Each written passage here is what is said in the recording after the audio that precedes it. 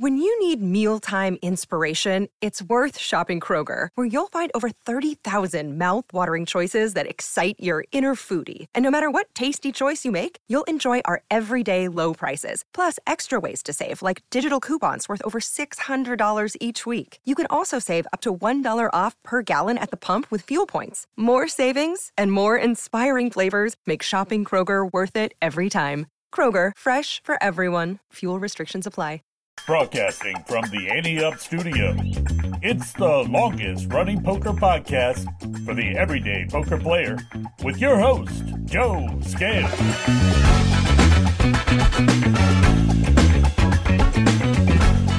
Hello, A-Team. It's Friday, May 26th. I got some great feedback this week about the first video podcast. We made a few tweaks to this week's episode, but hopefully we continue to get better and better each week. I do need your help, though. I'm really trying to get to 1,000 subscribers on YouTube. So even if you're listening to this wherever you get your podcasts, go over to YouTube, look for Ante Up Poker Media, and hit the subscribe button. There's going to be so much more content there for you to enjoy other than the podcasts. I'm working on some really fun stuff, and I don't want you to miss it. I also hope everybody gets out to play some poker this weekend. If you're in the Chicago area, Play Poker Chicago has some great games running tomorrow, the 27th, at the Moose Lodge in Joliet. They're running a $120 deep stack tournament that starts at 1 p.m., a $40 double stack, and a Joker's Wild tournament later in the evening, as well as cash games that run until 2 a.m. Get out there, enjoy some poker, and support the Joliet Moose Lodge. You can get more information about this and other tournaments they're running at playpokerchicago.com. That's all I have, so let's get on with the show. Find out what conversations are happening around the poker table with Table Talk.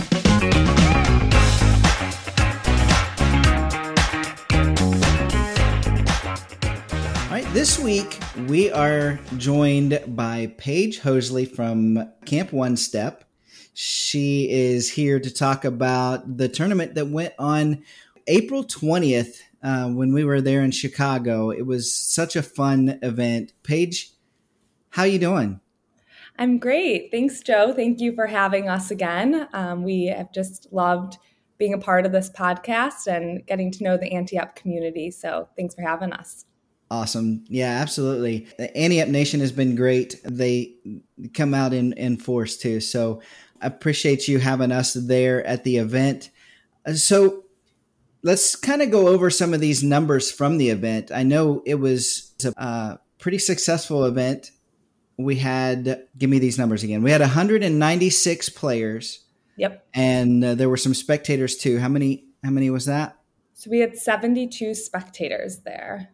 And so the spectators were able to take part in some of the other things that they had going on. Like they had, you had the wine toss and bourbon tasting and things like that.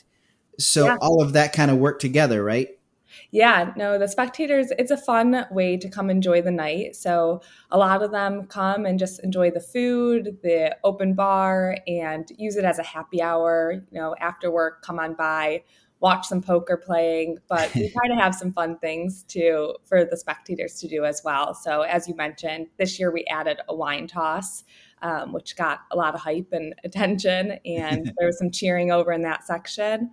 We also have a training table for anyone newer to poker that is run by an organization called Poker Power. So they teach females at the event how to play poker, and hopefully they'll come back next year and play in the big tournament. Nice. That's fun. I didn't even see that over there. That's awesome. We didn't even touch on some of the bounties that you had there. Let me come back to that because you had some pretty big names there. So tell me some of the names that you had as bounties in the poker tournament. Yeah, so we have had a couple bounties that have been with us for years. Richard Roper has been an awesome player in our tournament. Marley Caden, amazing supporter. We have Jason Finn, who is the host of Windy City Poker Championship, and he has won our tournament in the past, so that's great. And then we have a bunch of our friends from 670 The Score that participate in the tournament as well each year. New this year, we had Steve Albini, who, Joe, I believe he's a 2-time WSOP bracelet holder, correct? Yeah. And I enjoyed watching, because there's always a little extra excitement whenever somebody is able to knock them out. Because we had one of them that made it to the final table, I believe. And there were some great prizes that went along with the bounties. So when they got knocked out, you got a bounty too. And then, of course, we have to say congratulations to LV Mitchell, I believe. He was the winner of the whole thing. So he won the $10,000 main event seat. And so that's awesome. We're going to be talking to him, before he heads out. But another congratulations to him. I know we talked a little bit already, but he made it through on just one bullet too, which was pretty incredible. Yeah, we're really excited to cheer him on and support him when he's there as well. I'm hoping, I don't know yet, but I'm hoping that we can open up a channel to be able to have some communication at the end of the days when he's there. All in all, with the players and the spectators, we were able to help raise $135,000, right? Yeah, so tell the listeners kind of what that goes toward. Yeah, so all of the money raised through the event, through people purchasing their tickets and sponsorships, the add-ons, rebuys, it all goes to helping Camp One Step send kids with cancer and their families to our camps and programs. So we have more than 10 programs that are overnight camps. We have a day camp, we have family camps, and then we also have 4 digital programs throughout the year. So we do anything we can to bring joy, happiness, and support to the pediatric cancer community. And all of the dollars raised through this event are going to support that. On average, it costs us $1,000 to send a child to one of our programs. So through this event, we can send 135 kids to camp. That's awesome. And that's what it's all about, right?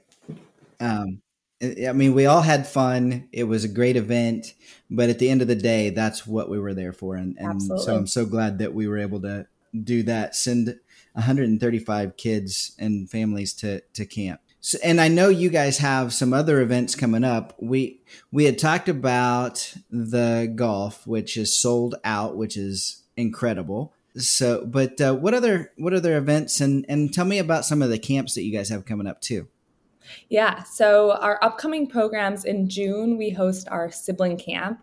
We have 100 siblings of kids with cancer registered to attend that program, which is our largest that it's ever been. So we're really looking forward to that. It will take place on campus in Lake Geneva, Williams Bay, Wisconsin. So we know that the kids are counting down the days to that. It's their special time to really be the star of the show. We find that very often when there's a family that is navigating pediatric cancer, a lot of the focus and attention goes to that child who's fighting cancer, which makes sense and is very reasonable. But we know that these siblings are young too, and they need their own time to talk to other kids who understand their unique journey and their unique role in what this is, how cancer is affecting their family. So looking forward to that program. And then following that, it's going to be our 45th summer camp this year in July. Wow. When you say your 45th summer camp, you've had other camps along the way, but this is your 45th one. Yeah. It all started with summer camp 45 years ago. So that was what Camp One Step was at the time. And since then, we've grown to have some of these other programs that we've talked about, and family camps and digital camps, but all started with summer camp 45 years ago. That's amazing. It's these events that help make those camps possible. And like I said, we had so much fun doing this one, but we want to see every event that you guys have be successful. So after golf, what do you have come up? Yeah, so we have on June 22nd, our Young Professionals Council is hosting a pickleball tournament. It's our first ever pickleball tournament. I know pickleball is the hot sport right now. So that is, again, June 22nd, 6 to 9 p.m. at a venue called the Schoolhouse in Chicago. You can check it out at cospickleball.givesmart.com.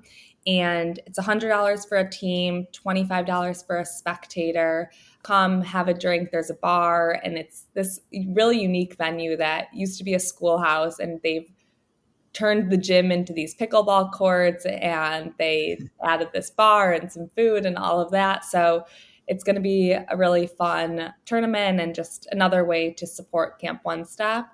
Our largest event is in November. It's our annual gala on November 11th. So that information is on our website at camponestep.org, and more to come on that as well.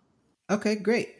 We'll have some links to those as well. But yeah, so anything else that you would like to add in there, Paige? Thank you to you, and your wife was amazing at selling raffle tickets. The event requires a lot of volunteers from all of our dealers that participate, and our volunteers that come help with registration, check-in, selling those add-ons and rebuys, which, as I mentioned, are essentially a donation to Camp One Step. So we're super grateful for everyone's time that makes this possible. We are fortunate that we had 2 camper dads playing in the tournament this year. One of them kicked off the tournament and spoke about his son's experience. And so it's really impactful, everyone that plays, and you look around that room, and whether they are familiar with Camp One Step or learning about camp for the first time, it's just a great night for us to be able to share what we do and to have some fun in the process and watch a great tournament go down. Absolutely. It's such a great event and so well run. That was the thing that my wife and I talked about afterward, is just it was so well run, and you guys have that set up like a well-oiled machine at this point. So congratulations on another successful tournament. Thank you. We appreciate that. Yeah, we are fortunate to have a committee that's been running the event for a number of years, and they do a great job. So we're really fortunate for that. And thank you again, Joe, to you for everything you did and being a part of it. It's been really fun, and we're already looking forward to next year, and we'll make sure as soon as we have that date, we'll get it over to you. Absolutely. That's for sure. We already talked about how we definitely want to make sure that is on our calendar. So as soon as you have it, send it over. I love it. That's awesome. All right. Thank you, guys. Thank you for all you do all year long, but thank you for this event as well. And we'll talk again soon. Awesome. Thank you, Joe. Now it's time for Call the Floor with Elliot Schechter. Elliot Schechter is the poker room manager for Rivers Casino in Schenectady, New York. He joins us each week to say how he would roll in situations that come up in your games, and he's with me again this week. Hello, Joe. And now I'm joining you live in Technicolor. Yeah, there you go. Yeah. You guys went, before we hit the record button, we were talking about mixed games, and Elliot gave me all the strategies, so look out. I'm gonna take them all down now. Sorry, guys. I just he's ready to beat the world. My apologies in advance. Elliot, this week's Call the Floor is super interesting, and I'm excited to hear what you say on this one, because I know when I got this one, I was like, "Oh, this is a something here."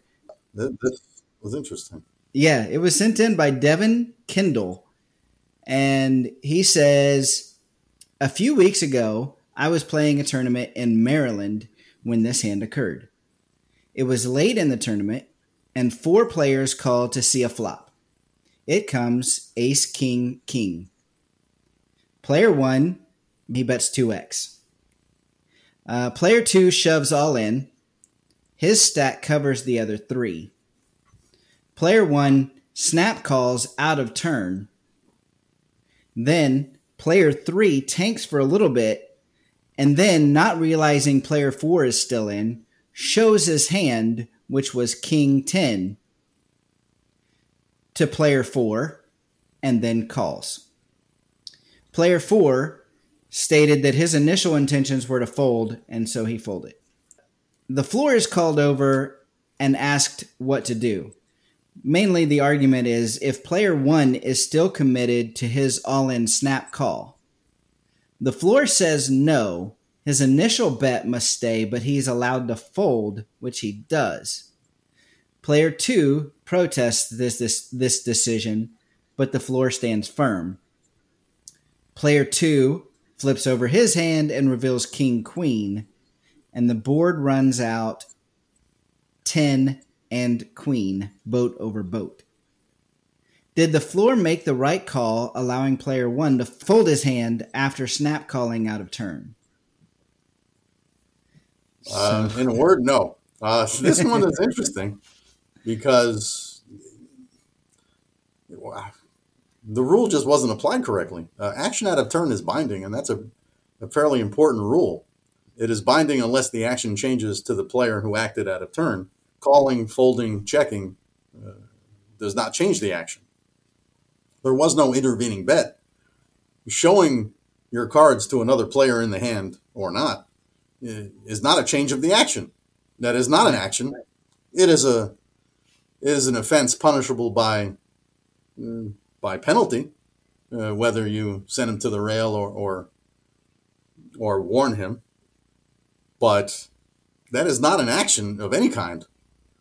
Player 2, you shoved out of turn regardless, unless the intervening player bet more than the all-in, right? And by significantly had to be at least matching the all-in. Yeah, player 1 is bound to his call out of turn. There's just no other way to rule it. I'd love to know the logic in this floor person's mind that made him decide that player 1 wasn't obligated for the rest of his chips or the rest of the call. Absolutely. And I mean, he didn't say whether there was or wasn't, but player 3 should definitely have had some kind of penalty there for showing his cards to player 4, right? I probably would have sent him to the rail for at least the next hand. Yeah. This is a little more, if not 3 hands, this is a little more egregious. I mean, player 4 still had cards. You just can't do this. Right. And player 4 folded regardless of what he was going to do. He probably was going to fold. And I'm not giving much, if anything, of a penalty to player 4. He didn't ask the guy to see his cards. They were shown to him voluntarily. And right. He got out of the hand. He certainly didn't want to act with that information. I mean, and that was nice of him. He was probably folding anyway. But, yeah, player 3 absolutely needs to have a penalty applied. A warning is mild in this spot, but at least it's a penalty. I very likely sent him to the rail for a couple of hands. You just don't do this. I mean, one player to a hand is a very important rule. Absolutely. And then the fact that they just butchered the player 1 being able to get his chips back. Like you said, not only did there have to be action, right? It would have to be at least twice the all-in of the original, player 2? Right. There would need to be an intervening bet. Yeah. I mean, the only time that an out-of-turn call gets an option of getting chips returned is when there is another bet. I mean, player 1 made the opening bet, so that already removes the first part of the rule. The first part of the rule is if somebody's putting chips in that is going to act on the opening bet, then those chips are obligated to the pot. Right. So, I mean, if the opener bets 100 and you're putting in 50, but nobody else has put in chips, you're calling the whole 100. If the opener bets 50 and the next person bets 200 and then the guy in seat 9, who may or may not have seen anything, just puts in 50, he's not obligated to that raise in some spots. This is not that case at all. He bet, another player shoved, nobody else put chips in the pot and he put chips in. That's it. No other facts are relevant or needed. Well, also, I'm a little confused how player 1 snap calls. I can see overlooking one player, but there were 2 players left to act. Right. So how do you overlook that much information. I don't know. And But once again, people, for some reason, pay attention to everything else except what's happening in front of them. They're on their phones. They're getting scores. They're looking at the television. They're probably trying to order a beverage or thinking about something else, doing everything except actually paying attention to the game at hand. This is very similar to a pretty tough ruling I had to make many years ago at a major tournament. There was an $1,100 buy-in a tournament with a televised final table. And we're only into level 3. And at this point, I'm not even in the tournament area. I'm well across the property. And I get a phone call. Ellie, this is an emergency. We need a decision. We had to stop the clock. I said, stop the clock. What the hell's going on? So anyway, I come to find out that player A bet raised 3 times the blind before the flop. Player B in seat 1 moves all in. Player A calls the all in. At this point, because I had to go to surveillance because this is how bad it was. At this point, player A, who had moved all in and gotten called, no intervening action, no other action, no third player with chips in the pot. It's just player A, player B. Player B at this point in seat 1 decides to move his chair back from the table a good pace and a half, turn down to his side table where his cheeseburger was sitting, bends completely over to get his cheeseburger because this thing was mountainous, bites his cheeseburger. So I see at that point the dealer looking off to the left, seeing nobody, seeing dead cards, seeing cards with nothing on them, no player to actually protect the cards. Dealer cleans up the table and scoops the cards into the muck. All of a sudden, the guy puts his cheeseburger down, turns back to the table, and moves his seat back in and realizes, well, wait a minute, where's my cards? I'm supposed to get my chips back. And I said, no, sir. You bet all in, and then all of a sudden you failed to protect your hand. There was no intervening action or any other kind of action that would have given me a spot where you could just lose the amount of the initial raise and keep the remaining chips. You didn't protect your hand. There was nothing left.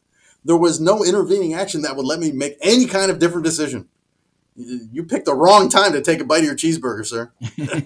Nothing I can do here. And we gave him some recompense. I comped him into the same event the next time we held it. But I wasn't putting him back in that event. Right. This is the same thing in a different way. It wasn't action out of turn. This is failure to protect the hand, but it's the same thing. Your chips are obligated. Right. There is nothing we've seen in this situation that would give us any leeway in prying those chips out of the pot. Yeah. Just like the poor guy with the cheeseburger who still was so angry. It's like, dude, you couldn't wait till the end of the hand to take a bite? It was that delicious?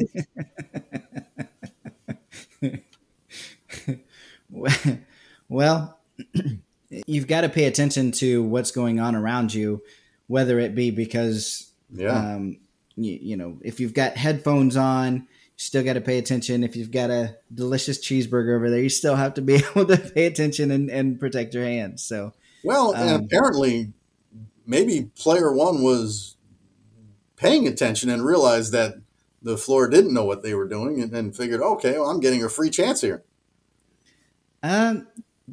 Yeah, I mean, that's possible for sure. People do know their rooms and can use that to their advantage for sure. I mean, that's pretty long odds, but it's not, I mean, it's not impossible. Sure. But yeah, paying attention is key. And a lot of the rules are written so that when we make judgment calls in situations where players have obviously not paid attention, the rules are generally not showing a lot of mercy. Yeah. Yeah. I mean, rules are there for a reason, and there's not a lot of room for exceptions there. So no, the rules bring order, and order brings fairness. Absolutely. Well, Devin, that's all we can say is that's not the correct ruling. Actually, I'd like to invite some discussion on this. If there's a listener out there, if you can respond with a pretty coherent and logical reason why a player in seat 1 should get their chips back. I'd like to hear it. I'd be interested in seeing an alternative view. I mean, like most things, these rules are up for interpretation. I'd like to find out the piece of logic that created this ruling. I mean, there had to be something. I mean, I'm not seeing it. This seems very cut and dry to me, but maybe somebody has an alternative view, and I'd like to hear it. Sure. So yeah, if you guys have something that you want to add to it, then send that to us at podcast@anteupmagazine.com as well, and we'll talk about it in the future. All right, Elliot, we'll see you next week, all right? Absolutely. We'll see you then, Joe. Thanks a lot. Right. Thanks. Let's break it down with Hand of the Week.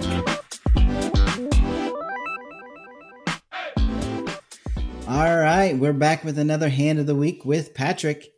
How you doing, Patrick? We are back. I am good. I'm waiting for a miracle with my Celtics. We're recording here on Thursday evening, and they're facing another elimination. But you know what? Just like the 2004 Red Sox, don't let us win again tonight. They keep squeaking out wins, so it's all right. So we shall see. But otherwise, I am good. How are you, my friend? I'm good. Usually you're sitting here with me doing this, and this time, yeah, I got a lot going on with the family and little ones this week, so it's a little bit different. But you can't see me, correct? You got me good. Yeah. Yep. Nice. Gotcha. So this is an interesting Hand of the Week this week because I got 2 emails this week from Scotland. Oh, the Scots. I love it. Both of them came in separately. One was this Hand of the Week and another one was just a nice little email. So this one, the Hand of the Week is sent in by Andy Wallace. But Andy and Jason, I want to know if you guys have ever played together. So Jason Elder, meet Andy Wallace. Andy Wallace, meet Jason Elder. If somebody can just send in another email and let me know if you guys play together ever. That would be so cool. I mean, I have no idea, obviously, where they are, what part of the country, but that would be so cool if they actually did know each other. Yeah. Our Hand of the Week is taking place in Glasgow, Scotland. Ah, very nice. Okay. Is that right? Glasgow or Glasgow? I think it's Glasgow. Glasgow. So it's in Glasgow, Scotland. Okay. Yep. Andy says, I just finished a live tournament session at the Alea Casino in Glasgow, Scotland, and wanted your view on a hand that you can maybe talk about on the show. So that's what we're going to do.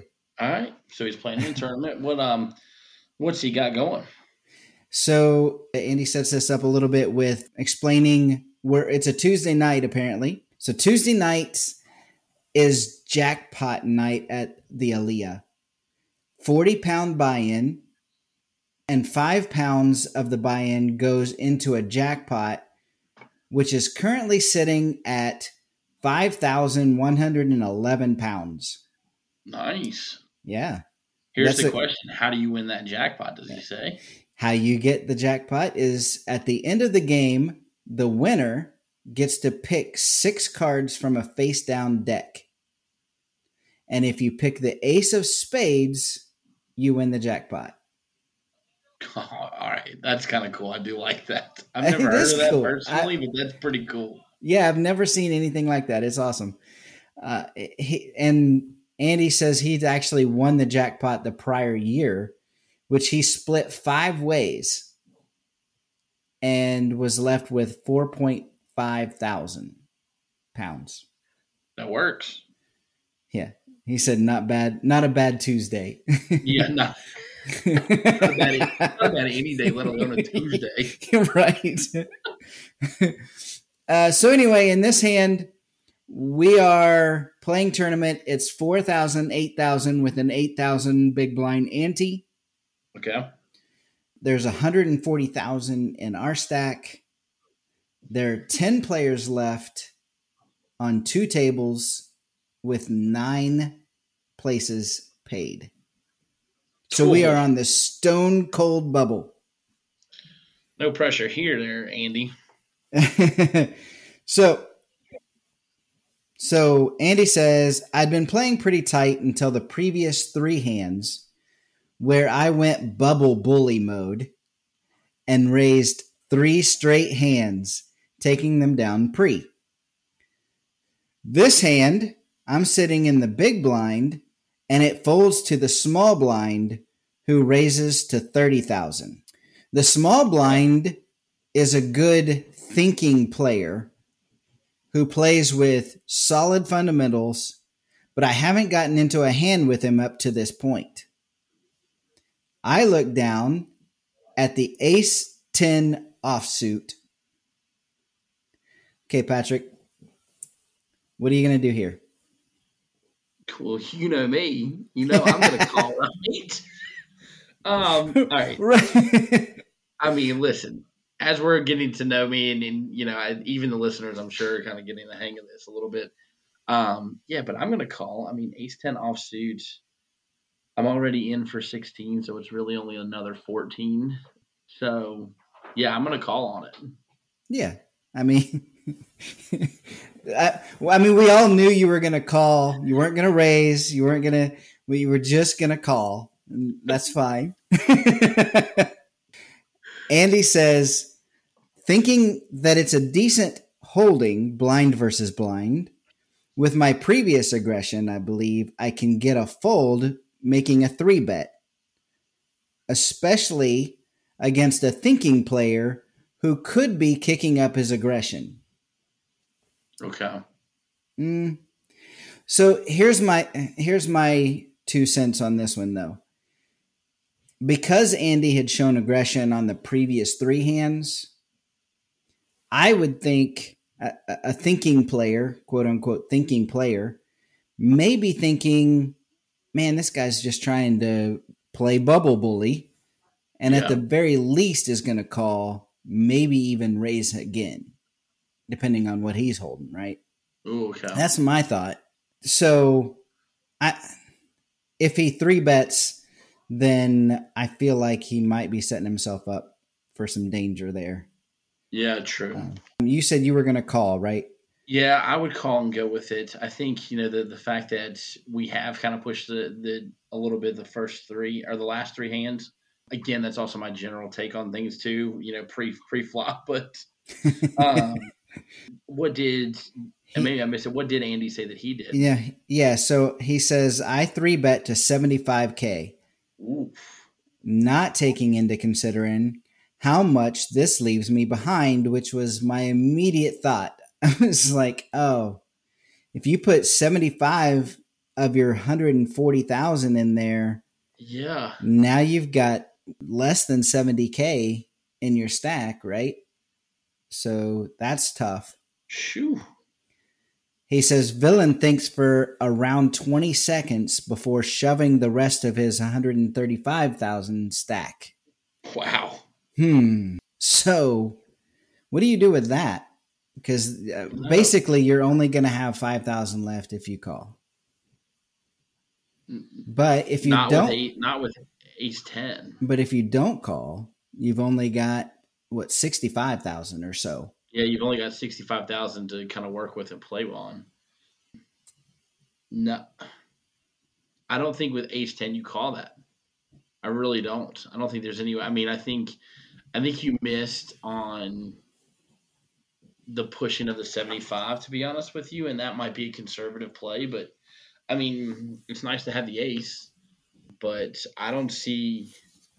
I think you lick your chops and live to fight another day and see if we can't build that chip count back up. What do you think?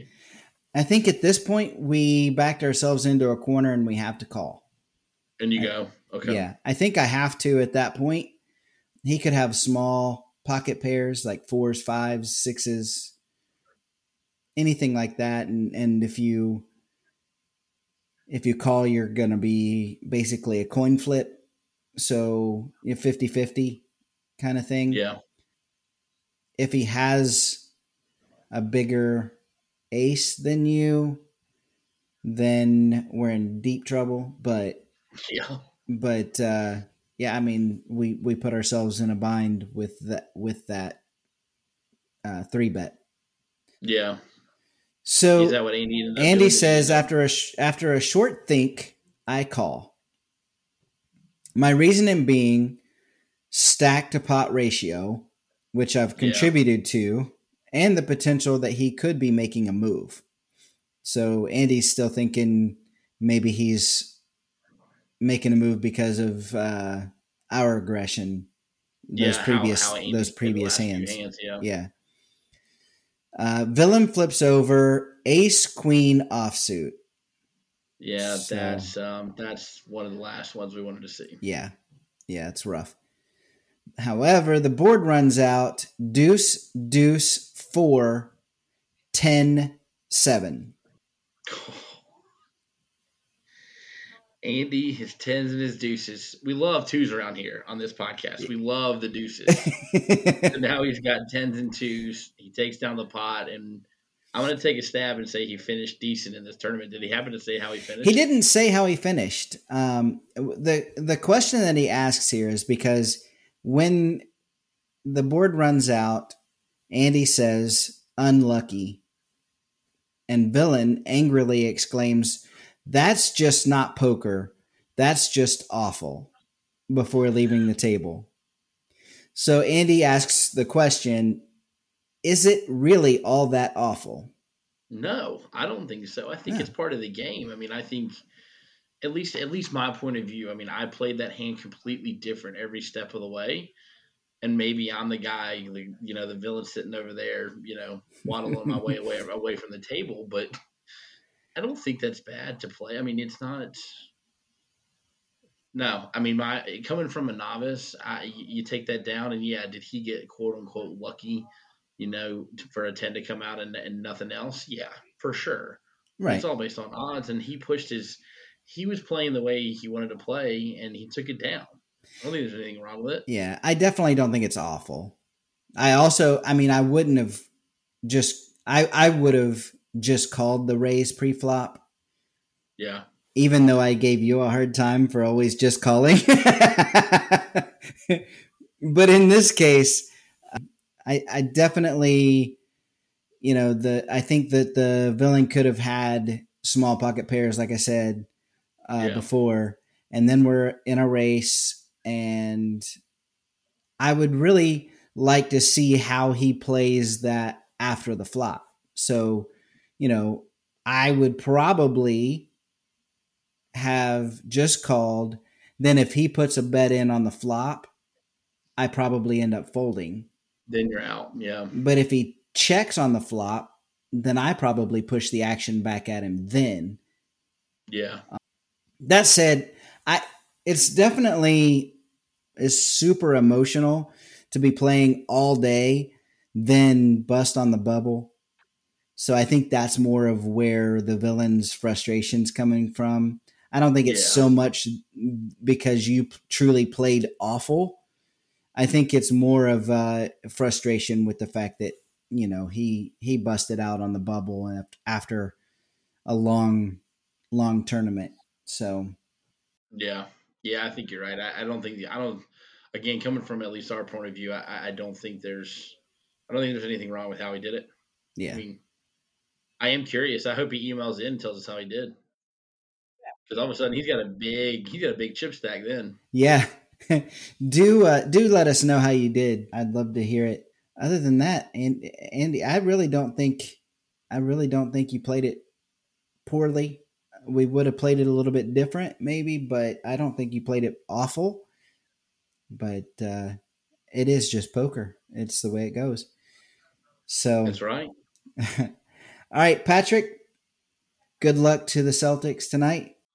I appreciate that very much. We'll I think see if we can't win one more game, then get on to the next and see if we can't pull a huge upset here. No NBA team has ever won from 3 down. And they were 3 down, but you know what? The Red Sox, no one had ever won from 3 down, and they took them down. So there you go. Little magic in D-Town. Here we go. And I'm pretty sure my Royals had a 500 week after being on their their winning streak. Are they back to 500 to the season? No, not even close. I won't ask that again for a while. You can report back to us if they do. We'll all keep an eye out for you. All right, Patrick, I appreciate you. We'll talk again next week.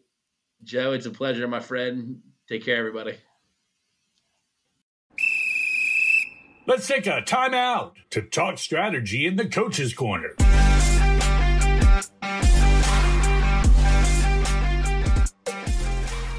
Mark Good Beats Bremett has been a poker coach for over 15 years. He's been a strategy columnist for Ante Up for years as well, and now he joins me here each week to talk a little strategy. Mark, how have you been? Well, I'm laughing. That's hilarious. Good beats. Yeah. And I write that in my emails to you because, I've had 7 bad beats in my life. I'm not talking about player shares. I'm talking about, the goodies, So, when we talk about poker, for me, it's about the good beats. And most poker players, the bad beats stick with us. Sure. You think that's true? Absolutely. That's most of what poker players focus on is, can you believe this person hit their 3-outer or 2-outer or whatever against me? Absolutely. Yeah, I've been on many road trips and talking to my poker bro, and he's telling me this guy's a fish and this guy, that guy's a fish. I'm thinking, wow, I thought that guy's a pretty good player. So I'm always a little scared of my opponents, and I think that's a good mindset. I'm also confident that I can beat them, but they're not sitting there playing a high stakes game because they're fish. They got to know something. Absolutely, yeah. But I definitely wanted to make sure that I added in that good beats this time because, like you said, it's always there in the emails, and well, thank you. So I needed to make sure to mention it this time. So last week we talked about small pocket pairs. What do you think about for this week? Are we going to talk medium pocket pairs, or are you going to talk jacks? No. Let's go to medium pocket pairs. Let's make jacks their own. We'll do that next week. It's great for continuity. And I had said, before we get going, I got one small question for you. I sent you a replay from Advanced Poker Training. And basically, it was an exercise of 50 hands, and they call it 50 strong hands. Right. And they do it every week. I don't know where I came. I was in the top 10 so far, but I could fall out of there. But I did pretty well. But I looked for my 5 worst hands, the hands that I lost the most with, and I shared those with you. And I sent you by email. Did you get them? I got them. I have not had a chance to go through each one of them strongly, but I did get them. Oh, cool. It's what an exercise, because I noticed out of like the first 20 people that played, half of them had gone down to 0. You get a certain stack size, 1,000 in chips, and you don't get any rebuys. So if you get to 0, you're out. You got 50 hands to grow your stack. And great exercise because, think about that. Half the people went bust. Yeah. And they're pretty active, avid players who play this exercise because everybody's trying to get the top. Sure. And that kind of thing. Anyway, did we say we're doing medium pairs? Yeah. So what are we talking about here? 7s through 10s? Yeah. Okay. All right. So start us off. What are we talking about with medium pocket pairs? What's our first thing to think about pre-flop? Well, I'm going to go zen on you today, Joe. Less is more. Okay. Breathe. So what happens with us with pocket pairs, the low pairs and medium pairs, is as players, we tend to lose more than we should. Okay, yeah, that's fair. I think point number 1, which is consistent with last week, is making sure we have the right price.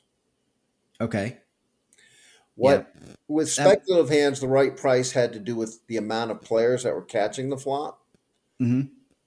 With pairs, I look at the raiser and make sure his stack is deep enough where if I get to felt him, I'm not going to make just 8-1. I'm going to make 15-1 on what I have to play with because I'm worried, sets don't always hold up either.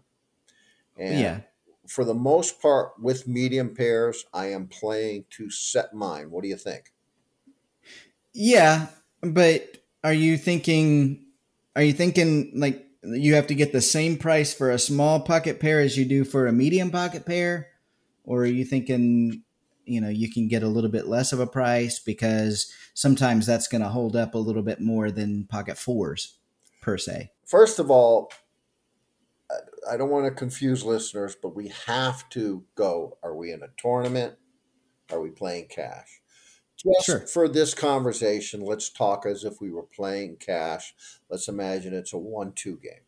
If you have any questions about tournaments and playing it differently, I'm happy to take a shot at that, because last week I talked about the danger of smaller pairs and set over set. I'm not so scared about that in a cash game. Sure. So Right. to your question, is it pretty similar with the smaller pairs as 7s through 10s? Yeah, I'm set mining in a 1-2 game, average stack size at the table, $200 to $300. I'm set mining.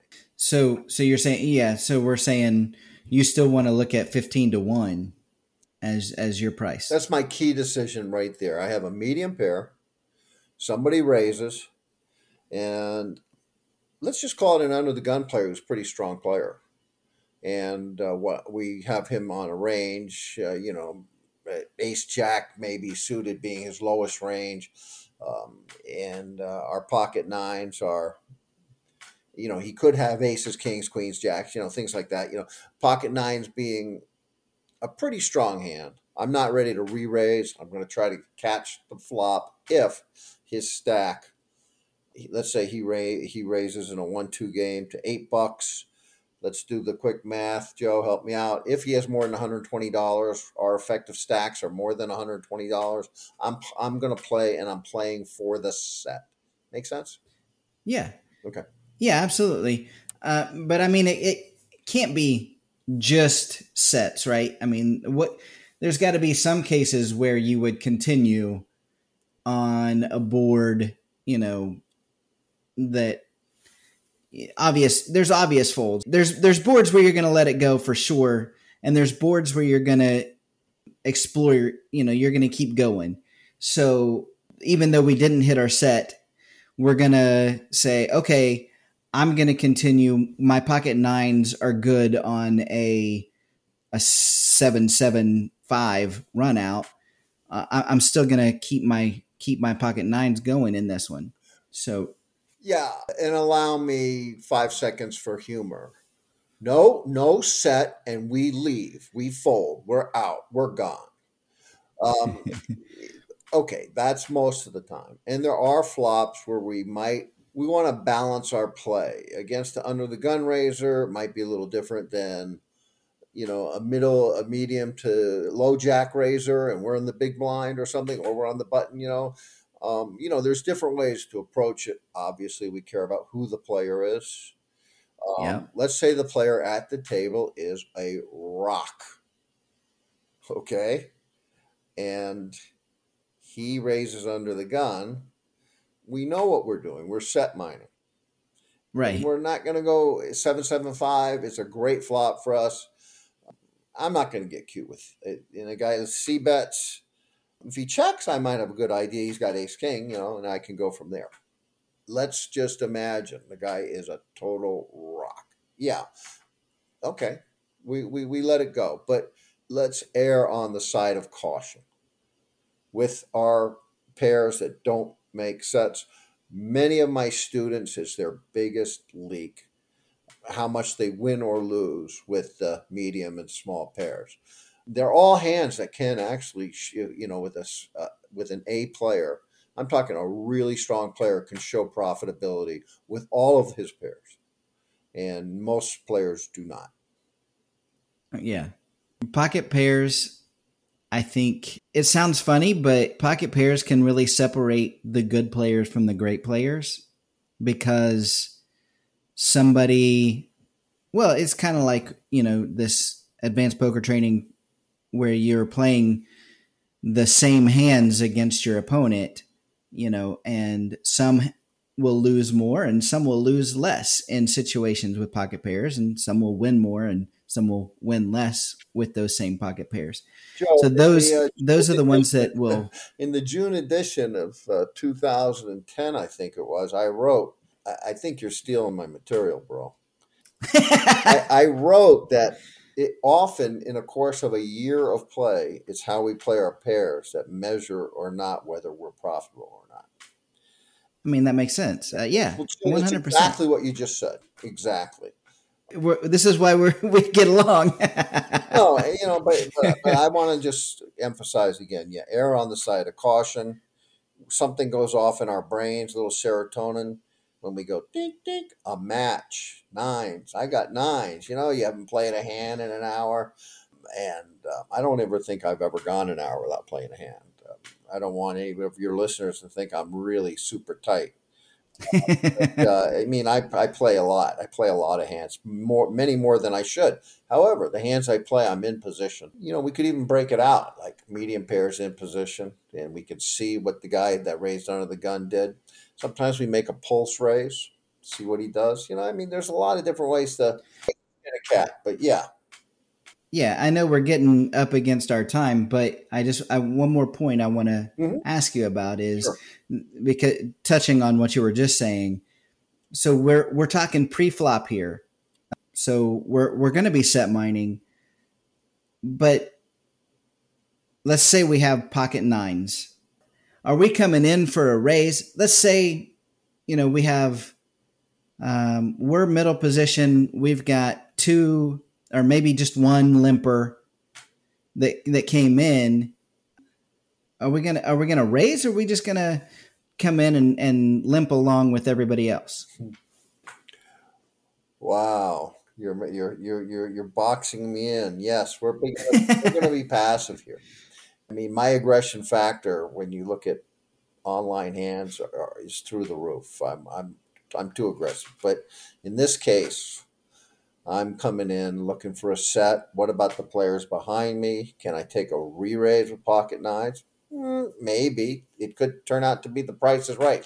Imagine the stacks are 700 or 800, and it's a 2-5 game, and the first raise is to 20, and then the second raise is to 80, and there's sometimes it's just I'm going to say yes. We want to set mine. Sure. So you're saying set mining in that case, you're just pre-flop, you're just coming in for a limp. Yes. And of course, the word balanced has to come in. We want to play a balanced game. What does that mean? 90% of the time, 80% of the time, I'm going to be, I've just set mining. There could be a game that's, you could be at the table, for a long time. You could know a lot of the players. You might want to, you might come in representing a stronger hand than nines. You're raising to get more people out of the hand. When I have nines, I don't necessarily want folds. I want to catch my set and capitalize on it. So that's the main reason that I'm going to that call. Oh, if you had to hold me to a number, it's about 90% of the time. Yeah, that makes sense. So what you're saying is if you have pocket nines and you raise and everybody folds, you didn't make nearly as much as if you play your pocket nines and you hit your set, then you're going to make a whole lot more money. Yeah. It makes a lot of sense. It's a long-term thing. Sure. And you're right. That's a good point. Well, you raise, everybody folds, and you picked up the blinds and a limper, and we wouldn't even know that we would have hit a set and smashed a big, big pot. We love big pots. That's right. All right. That all makes sense. So closing thoughts? Well, sometimes less is more. Anyway, thank you. I'm looking forward to talking about pocket jacks. All right, next week. Yeah, everybody's favorite. All right, I appreciate you, Mark. Hand to play. Maybe we'll just end with play your pocket jacks like they're pocket eights, and you'll be a lot happier. Yeah. Some say just fold them. Just whatever. You see them come out, just fold them. I get it. All right. I appreciate you, Mark. We'll talk again next week. Thanks, Joe. Take care. It's time for Joe's One Outer. Monday is Memorial Day. It's a day that's set aside to honor all of our members of the military that died while serving. Now, there's no doubt that serving in a military role can help give you key skills for playing poker as well. A military career can really build up some crucial talents that not only help you when serving, but also at the poker table. We know a soldier can be good under pressure. They know how to handle risk and still stay in control of their emotions. But poker can require some real quick thinking at times as well. Those that have served in the military learn to think on their feet and react accordingly. You know, there's always been a fair amount of poker played in a soldier's downtime too. So they have the experience as well. And they certainly know how to be disciplined. I hope that when my time on Earth is through, I can find a poker table with a bunch of soldiers throwing cards and talking trash. I sure would love to watch that game. I may even get to sit down with them. I know I would be there just because they needed a fish to throw them some more chips. But I'd be honored to do it. That's today's One Outer, and that's today's show. I'll see you next week, A-Team. And until then, I'll see you at the tables. The Ante Up Podcast is a production of AnteUpMagazine.com. Contact the show at podcasts@AnteUpMagazine.com or call the show at 540-339-7741. If you'd like to advertise, send an email to editor@AnteUpMagazine.com. When you need mealtime inspiration, it's worth shopping Kroger, where you'll find over 30,000 mouth-watering choices that excite your inner foodie. And no matter what tasty choice you make, you'll enjoy our everyday low prices, plus extra ways to save, like digital coupons worth over $600 each week. You can also save up to $1 off per gallon at the pump with fuel points. More savings and more inspiring flavors make shopping Kroger worth it every time. Kroger, fresh for everyone. Fuel restrictions apply.